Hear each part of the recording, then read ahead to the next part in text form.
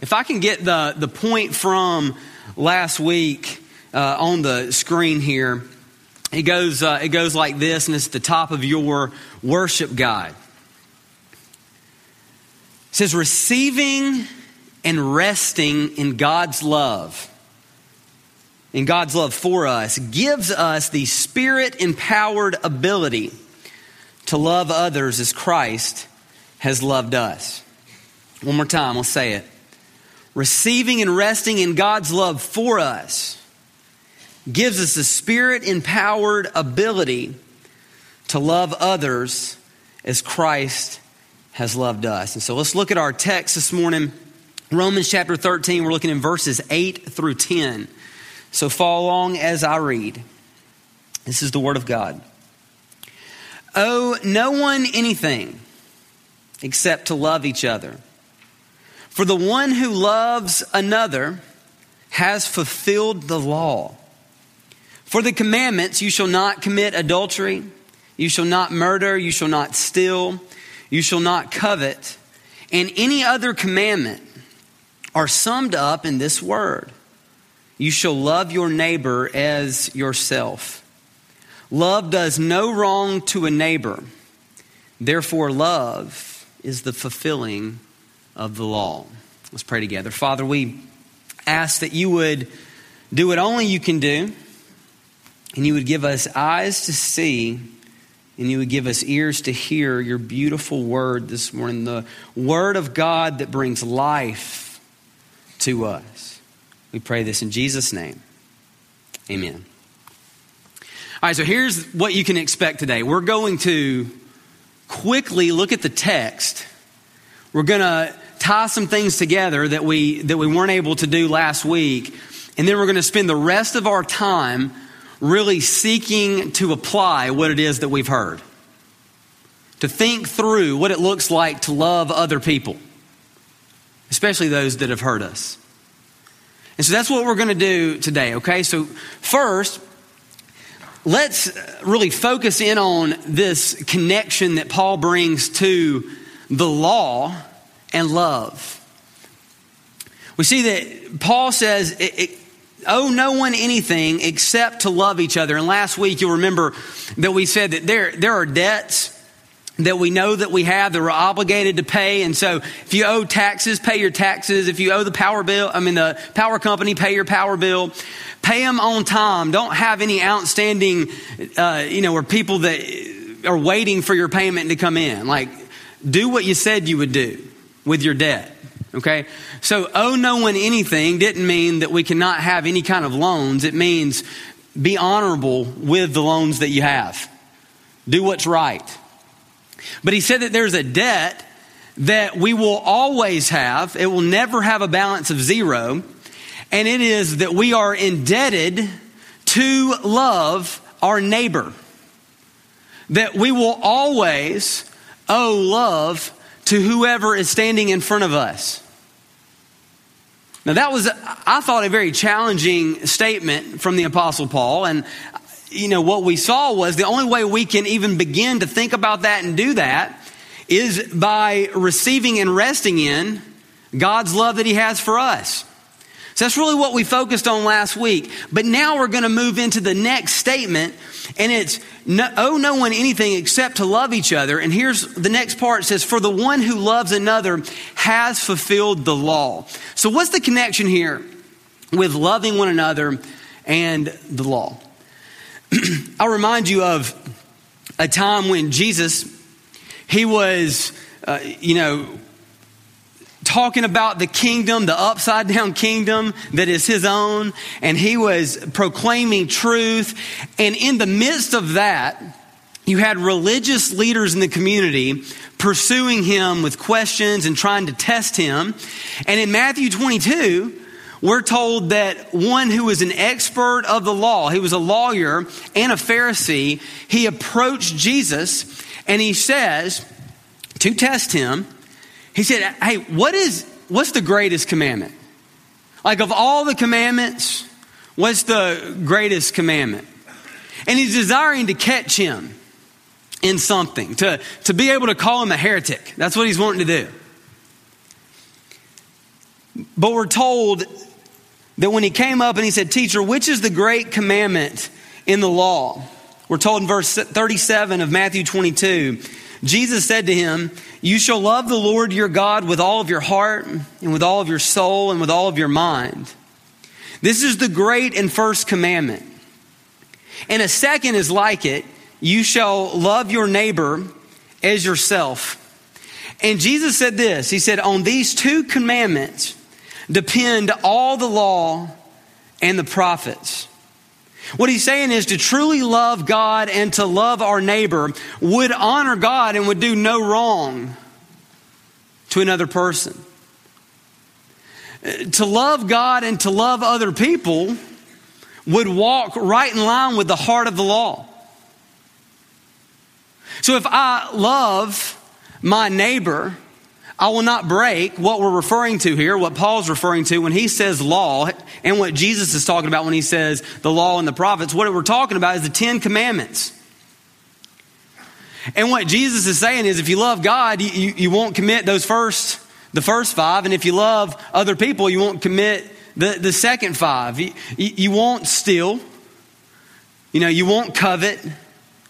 You won't, as we see there, you won't murder. You won't commit adultery. You won't do wrong to your neighbor if you love them. So therefore, you'll walk right in the fulfillment of the law. Now, here's what I want to do. I'm going to guess that most of you were able to make that connection, before I did.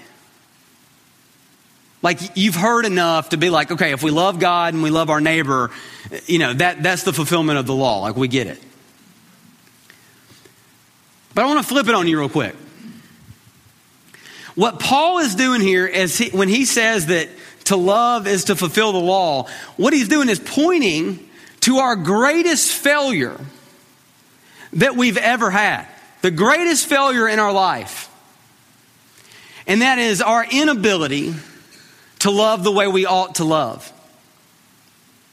Because if I talked about the law, you would say, well, all of us have broken the law. I mean, that was very clear as we've studied the book of Romans. All of us have broken the law.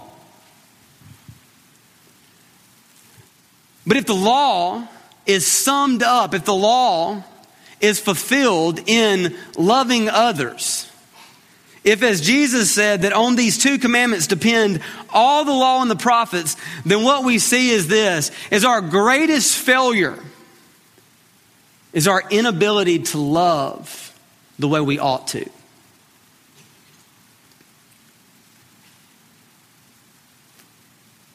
When we talk about loving our neighbor, we have to understand that receiving and resting in God's love for us will give us, and if you highlight this middle part, this is the key today, will give us the Spirit-empowered ability to love others as Christ has loved us. The thing that was very unnatural for us to do, and it was also impossible. All of us know and are highly connected to our inability to love the way we ought to in the flesh. We will not and we cannot do it. On the night Jesus was arrested, you'll remember he was around the table with his disciples. And he said a very shocking statement. It's John 13, 34 and 35. Jesus says, "A new commandment I give to you, that you love one another. Just as I have loved you, you also are to love one another. By this, all people will know that you are my disciples, if you have love for one another." John chapter 14, verse 15, Jesus says, "If you love me, you will" what? "You will keep my commandments." John 15, verse 12 and 13, "This is my commandment, that you love one another as I have loved you. Greater love has no one than this, that someone lay down his life for his friends. Why am I telling you this? It's because we have to understand that our very Christianity is summed up in the fact that God loved us and now we are called to love one another. We're called to love our neighbor. The commandment that we have is this, that you love people as I have loved you. See, when Jesus said stuff like this shook up the earthly kingdom. Because this is a statement that comes from another kingdom. From an upside down kind of kingdom. That says that in my kingdom, here's your commandment. Love your neighbor as yourself. Now, all the religious people, you could imagine, but they started saying, but that's not true. He is speaking against the law. Like, the whole existence of our faith is tied to this Mosaic law. Jesus says that entire Mosaic law points to the beauty of my gospel. The entire Mosaic law points you to your greatest failure and to your only hope. Your greatest failure, that you didn't live according to the law. You didn't love the way you ought. But look how I have loved you. Now, receive and rest in my love. Receive my Spirit, the Holy Spirit, and receive the power necessary to be able to love as I have loved you. See, this connection to the law makes so much sense. This was Paul saying this for numerous reasons. One was to identify with Jesus, who spoke this way. But also, probably to hush the crowd for saying, this is cheap. This is some cheap faith. All we're doing is love one another. Paul's saying to love the Lord and to love one another. It's the very heart of God and fulfills the demands of the law. So what we want to do the rest of our time is we want to begin to ask in light of, the primary calling that we have is to love other people.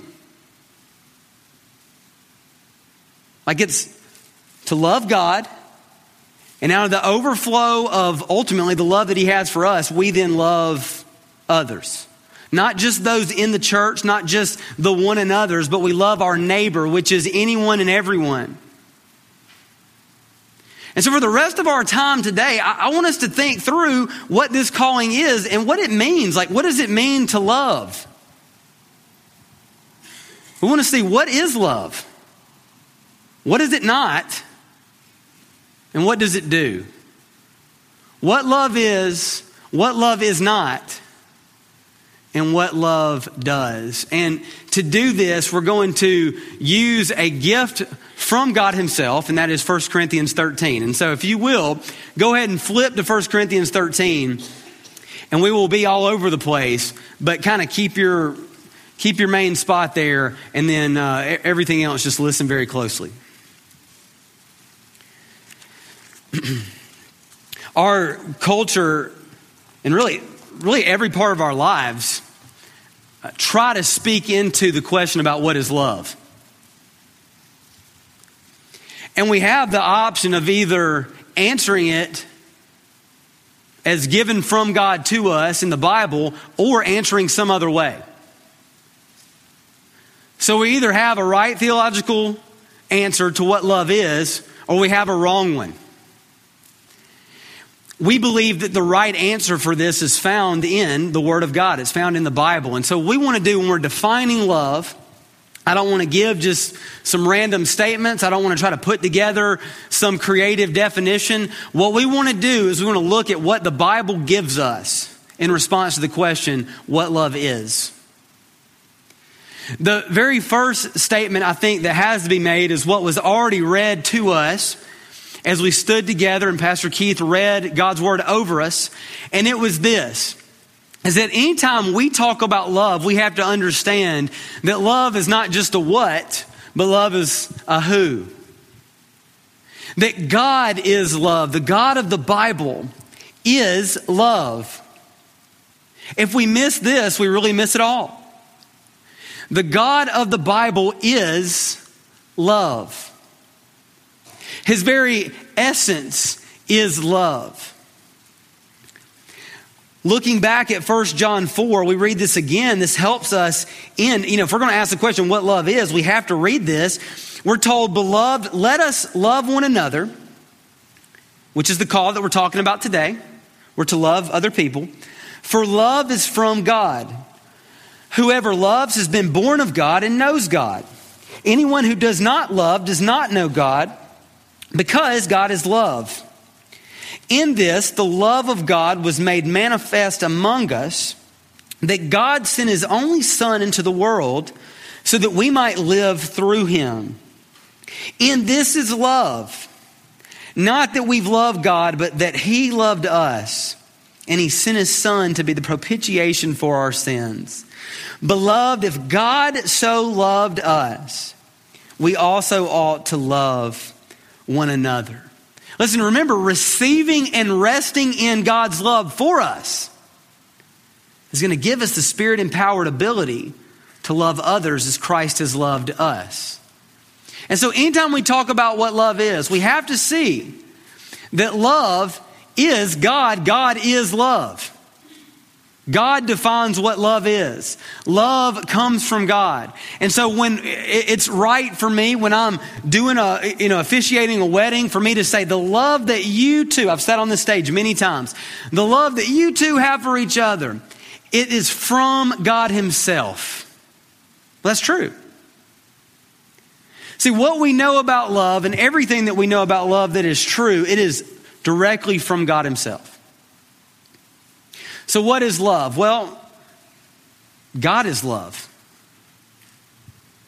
But how can we begin to wrap our mind around that? How can we begin to feel something about that? How can we understand this enough for us to respond and, go live a life of his love? He says, well, you want to know it, you want to see it, you want to be able to put your hands on it and wrap your mind around it. Look at the cross. And we talked about that last week, but you want to see the greatest picture of love. You want to see the greatest act of love. You want to see what it looks like for God to reach out in love. In the greatest way, it's on the cross where the Son of God, God himself, died in the place of sinners.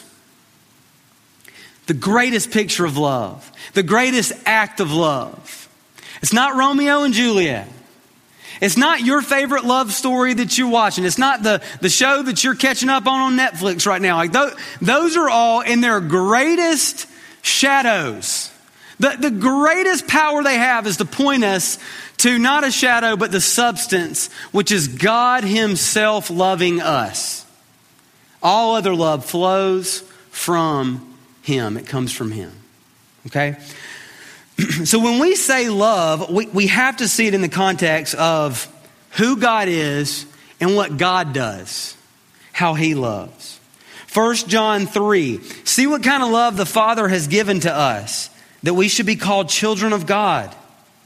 Verse 11 in chapter 3, for this is the message that you have heard from the beginning, that we should love one another. Verse 16 of chapter 3, by this we know love, that he laid down his life for us, and we ought to lay down our lives for the brothers.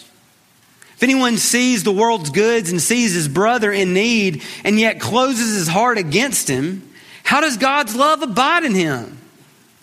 Little children, let us not love in word or talk, but in deed and in truth. Wow, what a bold statement. So as we study about what love is, and we see that the clearest way to understand what love is to see that God is love and that love flows from God. And it's seen most clearly in his work of redemption, seen on his Son, dying in our place, the place of sinners. If we see that, then our most basic spiritual response to that is to love other people. Let's keep going. What I want us to do now is seek, by God's grace and power, not to overwhelm you or oversimplify something that's impossible in the flesh. And instead, somehow, right in the middle, just walk you through, shepherd you through God's word to really the most important application that we could ever talk about in this room. And it's how to not just have received God's love, but to now live in response to his love by loving others. It's our primary calling in this life. The command that the world will know us by. That we love one another as Christ has loved us. All right. We're there. 1 Corinthians 13. Be there. Open up. Let's read. Let's look at and let this kind of guide us this morning to what love is, what love is not, and what love does. What love does. Okay, so here we go.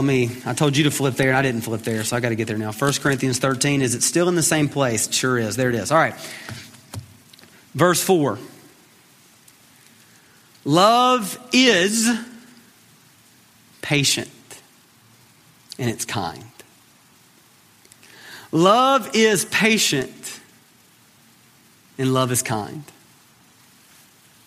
So we are called to have received the love of God, to recognize his patience with us, to recognize his kindness towards us, and now we are to be patient and kind with other people. How are you doing on that? Be patient and kind. Now, I just want to say, this does not mean be patient and kind with people who are patient and kind to you. I mean, be patient and kind to them as well. But the difficulty of this is that that's not the way or the context that we should understand this in. It's be patient and kind with people who are going to act in such a way that do not demand patience, and they do not lead us in the flesh to ever do anything but be unkind.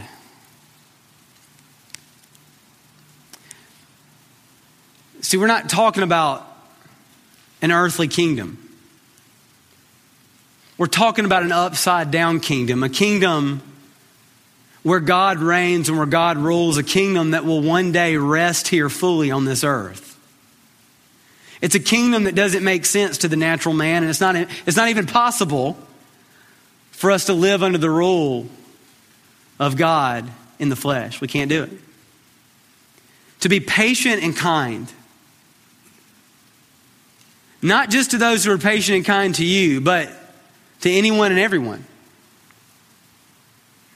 How are you patient and kind to someone that's hurt you? How are you patient and kind to someone who comes against you? How are we patient and kind to people who just flat out annoy us? Receiving and resting in God's love for us will give us the Spirit-empowered ability to be patient and to be kind, as God in Christ has been patient and kind to us.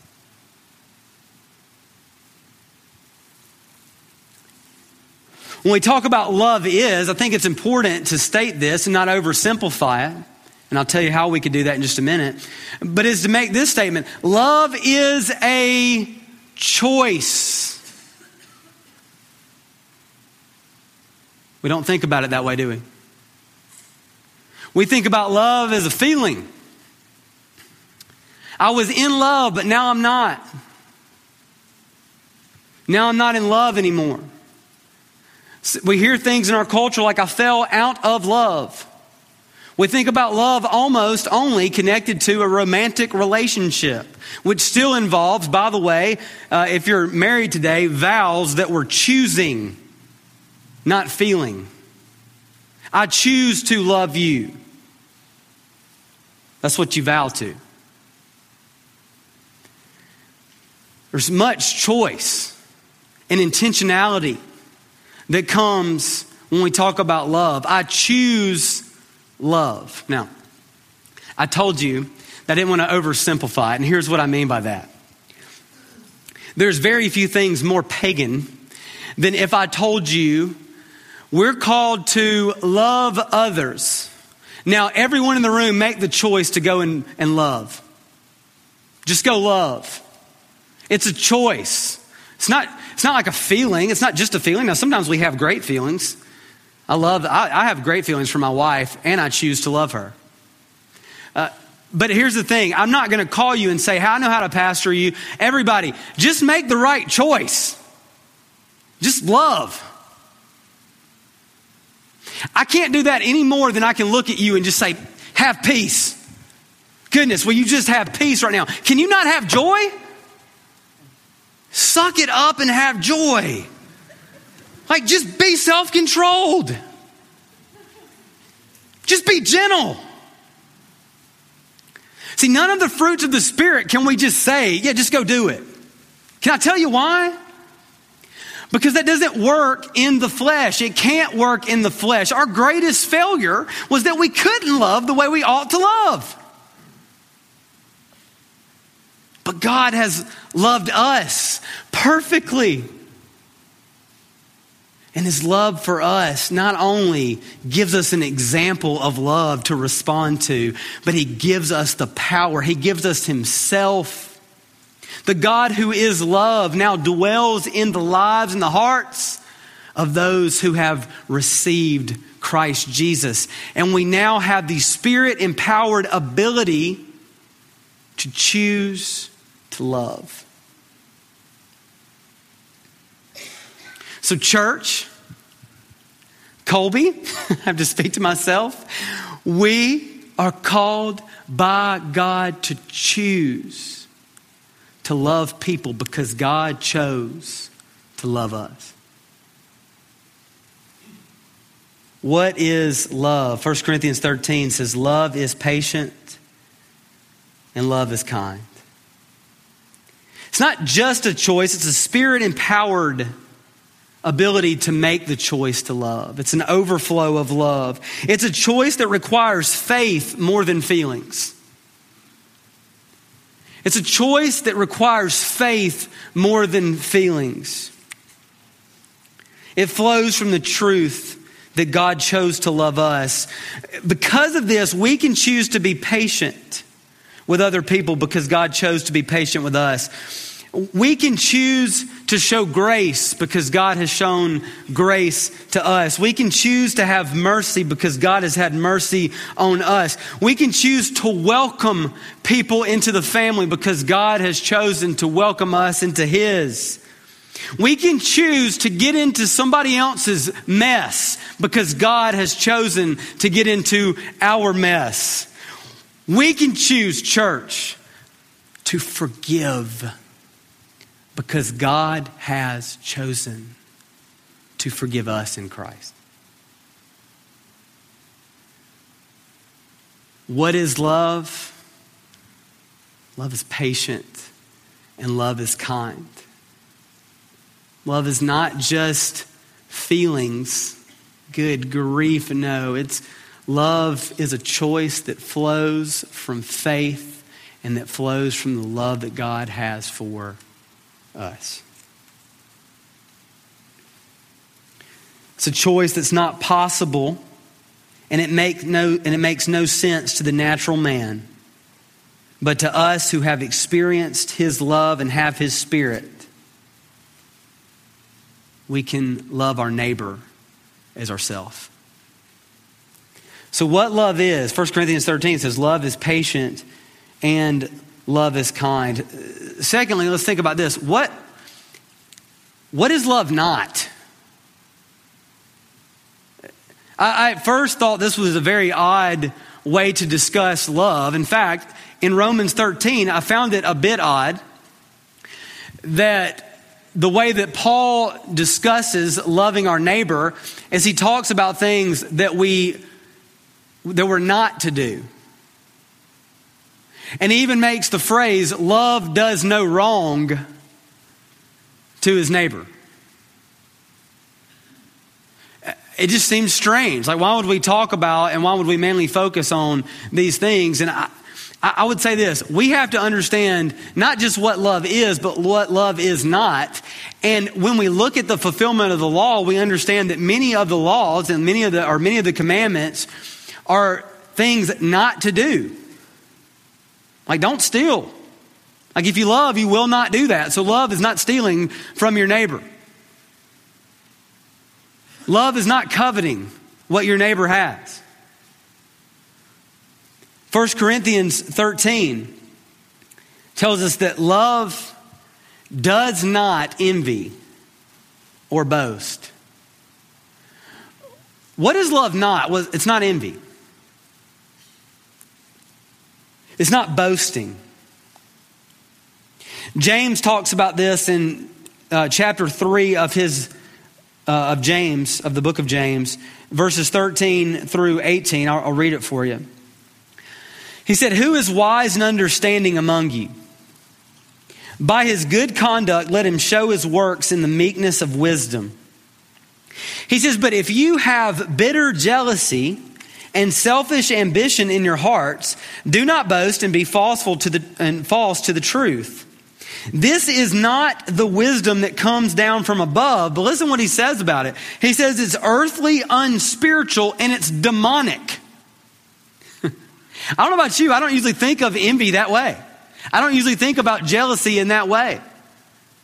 I don't know if you've ever struggled with jealousy. I know we have some, with 4 kiddos in the house, we're struggling with it a little bit now. We're going to continue to struggle with it. When the Bible talks about jealousy, it doesn't say stuff like, man, it's not a good thing, it's a little bad. It says it's earthly, unspiritual, and it's demonic. Love is none of those things. He says, "For where jealousy and selfish ambition exist, there will be disorder and every kind of vile practice. But the wisdom from above is first pure, then peaceable, gentle, open to reason, full of mercy and good fruits, impartial and sincere." We have to think, does our lives reflect this? Does it reflect that kind of culture, those kind of values? Do people walk away from us thinking those things? Pure, peaceable, gentle, open to reason, full of mercy, good fruits, impartial and sincere. Or do they walk away from us sensing jealousy, bitterness, hatred, ungodliness? I won't certainly go any deeper in this, but when people read what we write, what do they walk away with? Do they walk away with this clear view into our lives that says we love our neighbor? Or do they walk away with we judge our neighbor? Love does no wrong to a neighbor. 1 Corinthians 13, love does not envy or boast. Continuing in 1 Corinthians 13, it is not arrogant or rude. It does not insist on its own way.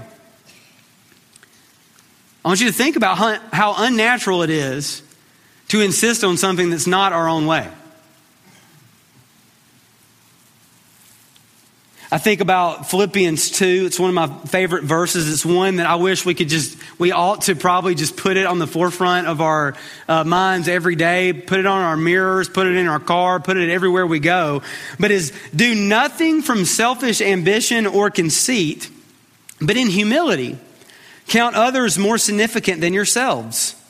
Let each of you look not only to his own interest, but also to the interest of others, also to the interest of your neighbor. Count your neighbor as more significant than you are. Philippians 2 says this is the attitude of Jesus Christ. And in Christ Jesus, this ought to be our attitude.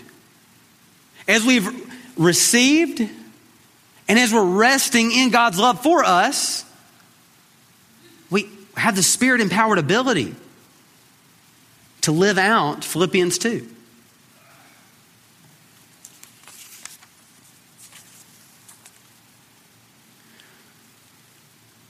Let's go back to 1 Corinthians. I want to read where we've been so far. Love is patient and love is kind. Love does not envy. It does not boast. It is not proud. It does not dishonor others. It is not self-seeking. It is not easily angered. And this is the NIV speaking here. Listen to this translation. It keeps no record of wrongs. Get some of that. You ever been hurt? Have you ever been wronged? Of course you have. And we're going to mess with it. We're going to get deep here in just a minute when we start really thinking about this and how we are to even begin to live this out. But I mean, have you ever been wronged? The Bible says love keeps no record of it. Oh my word. But how can that be?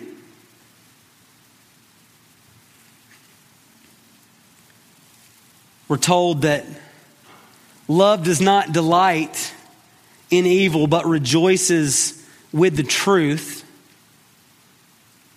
It always protects, it always trusts, it always hopes, always perseveres. Love never fails. Now, when I think about what love is,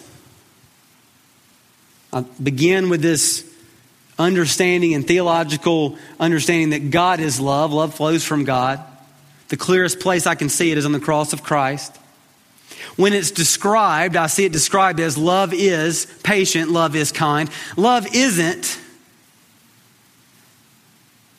things that go against a neighbor. We're told that that love is not, doesn't envy, it doesn't boast, it's not arrogant, it's not rude, it doesn't insist on its own way, it's not irritable or resentful. It doesn't rejoice at wrongdoing. We see what love is not. And I think when we try to enter into relationships to people and how to love them, with 1 Corinthians 13 in mind, with this amazing call to love your neighbor as yourself in mind, things get really messy. And so I asked you last week, I said, hey, if you have any, if you have any questions, if you want to talk with me, come to my office, email me, whatever. And some of you did. Had some incredible conversations. I personally have wrestled with this. And so let's just get real for a minute. What happens if someone has molested you? What happens if somebody's abused you? What happens if someone has come out directly against you to hurt you? What happens if somebody left you, abandoned you? What happens if in your greatest sense of what it means to love and you're seeking it, you say, I want to love, I want to forgive, I want to move forward in the grace of God, but I don't think I can trust them. I want to forgive, but I don't think I want them to come to my house and eat dinner. I want to love like God loves. But it's dangerous for my kids to be in this situation. Guys, if you get there, you start looking at that hand and saying, but what about this person? But what about? But they did this. If you get there, you're so far along. And so I want to attempt to shepherd, but without oversimplifying it. I want to say for you, please write this down. To love your neighbor as yourself, and I'll start giving some specifics to that. To forgive somebody, to love somebody, does not mean that you give them full access into your life. Loving someone and giving full access is not necessarily equal. Loving someone and having boundaries is healthy, right, and good. To love someone and to pursue someone and to forgive someone does not mean that there are no boundaries. Last week, I was trying to figure out, from my perspective, how I even drive down the road without feeling like I'm always the one on the other side of the road passing by, in light of the Good Samaritan. Like, how am I not always just driving on past needs that are around me? I mean, if it's not just people that are around me that I'm to love, but it's anyone and everyone, I'm supposed to love them as I love myself. Like, how can I possibly understand this calling, this command, without being just completely overwhelmed? And I want you to know that, listen, it's okay to feel that way, and only God can bear all the burden. Like, only God can bear all the burden. Only God can handle it. And for us to be able to enter into a life of loving your neighbor as yourself, it's very possible that we're going to have some clear boundaries. And it's probably the case that we're going to love, but also not give everybody equal access into our life.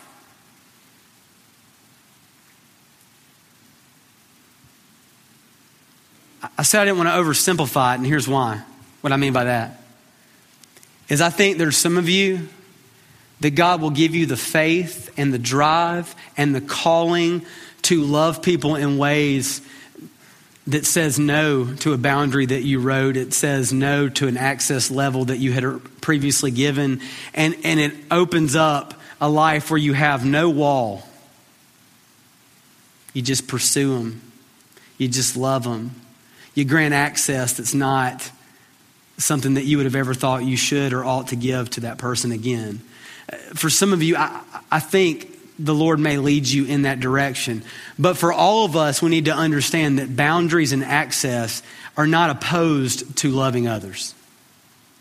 Okay? Does that make sense what I'm saying? Are you following me? Like if somebody leaves you, you don't have to have, if you forgive them, that doesn't mean that you say, well, I'm wrong for not wanting to hang out with them at Barnes & Noble this afternoon. If somebody molested you, church, and there's a room, there's people all across this room who have been hurt in this way, I'm not saying that you put yourself in danger by getting in the room with them again. My goodness, don't put your kids in a situation. Love protects.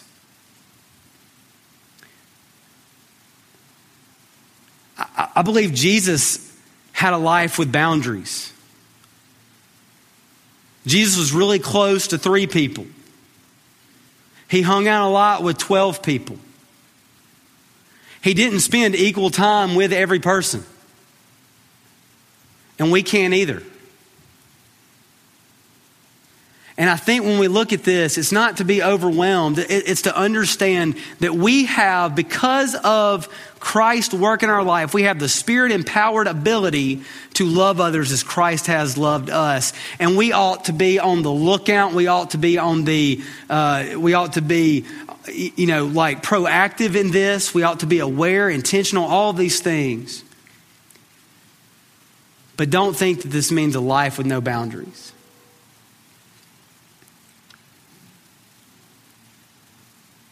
What love is what love is not. And thirdly, what love does. What love does. We see in 1 Corinthians 13, he uses this language. He says, it does not rejoice at wrongdoing, but rejoices with truth. Love bears all things, believes all things, hopes all things, and endures all things. Love always protects. It always trusts. And the only one we can always trust, by the way, people, let me hear it, is God himself. Okay? The only truly trustworthy person. Living in that love. Always protects, always trusts, always hopes, always perseveres. Love never fails. In thinking about what this looks like, I wanted to point you to two other texts when we think about what love does. One is Ephesians chapter 4. And we have this kind of language. Forgive one another as Christ forgave you. Forgive one another as Christ forgave you. Love, what does love do? Love forgives. Love forgives. I think this might be the hardest, thing to discuss in the church. But it is it's the most unnatural thing to the flesh, but it is the most natural response to the Spirit. For us to forgive as we've been forgiven. What does love do? Love forgives. Ephesians 4 also gives the language of what does love do? Love builds up, not breaks down. Love builds up, not breaks down. Love speaks words of grace.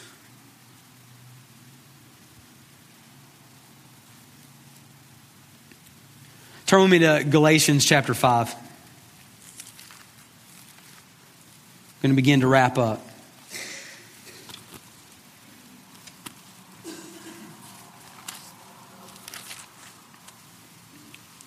I want you to know that love brings massive freedom into our lives.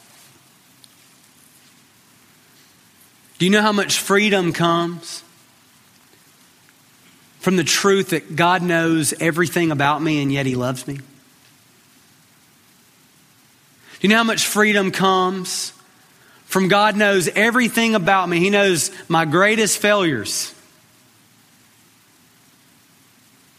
And yet He's given me grace. Like God loves me because He loves me. I am His child. I don't have to fear whether or not I will receive the love of God. In fact, the perfect love of God, we're told, cast out fear. Fear is from an entirely different kingdom. It doesn't belong in the kingdom of God. Freedom comes as we are loved by God and we receive it and rest in it. Now, what do we do with that freedom? Well, we are to love one another. Look at how Galatians chapter 5 states at verse 13 of chapter 5. For you were called to freedom, brothers and sisters in the house, okay? Only do not use your freedom as an opportunity for the flesh, but through love, serve one another. For the whole law is fulfilled in one word, you shall love your neighbor as yourself. But if you bite and devour one another, watch out that you are not consumed by one another. Verse 16, but I say, walk by the Spirit, and you will not gratify the desires of the flesh. This is just speaking right into our world here. Receiving and resting in God's love for us gives us a Spirit-empowered ability to not gratify the flesh, to not live back and try to pick up our chains and put them back on again. Get enchained to bitterness, get enchained to anger, not do those things, but instead to live free as you are. And that's in love to serve one another. to love one another. Empowered by the Spirit of God. What does love do? Love brings freedom. What does love do? Love forgives. What does love do? It endures. It perseveres. What does love do? Love bears burdens. Chapter 6, verse 2 of Galatians. Bear one another's burdens and so fulfill the law of Christ. Church, we're called to love our neighbor as ourselves. What was once our greatest failure, what one time only brought failure into our life, now we can walk in freedom in. Last statement of the day there on your outline. By grace, don't miss grace. By grace, we who once walked in failure to love, now walk in freedom. Don't use your freedom for the flesh. Use your freedom to, in love, serve one another. If there's somebody that you feel like you can't love today, come and pray. If there's someone that you feel like you can't forgive today, come and pray. You don't have to come talk to me. You don't have to tell me. It could be helpful. But maybe it wouldn't. Maybe that's not what you want to do. If there's somebody that you cannot love, and you know that's not what the gospel calls you to, the gospel calls you to love, then come and pray. Come and pray. Live in freedom. Love your neighbor as yourself. Father, we thank you for your word.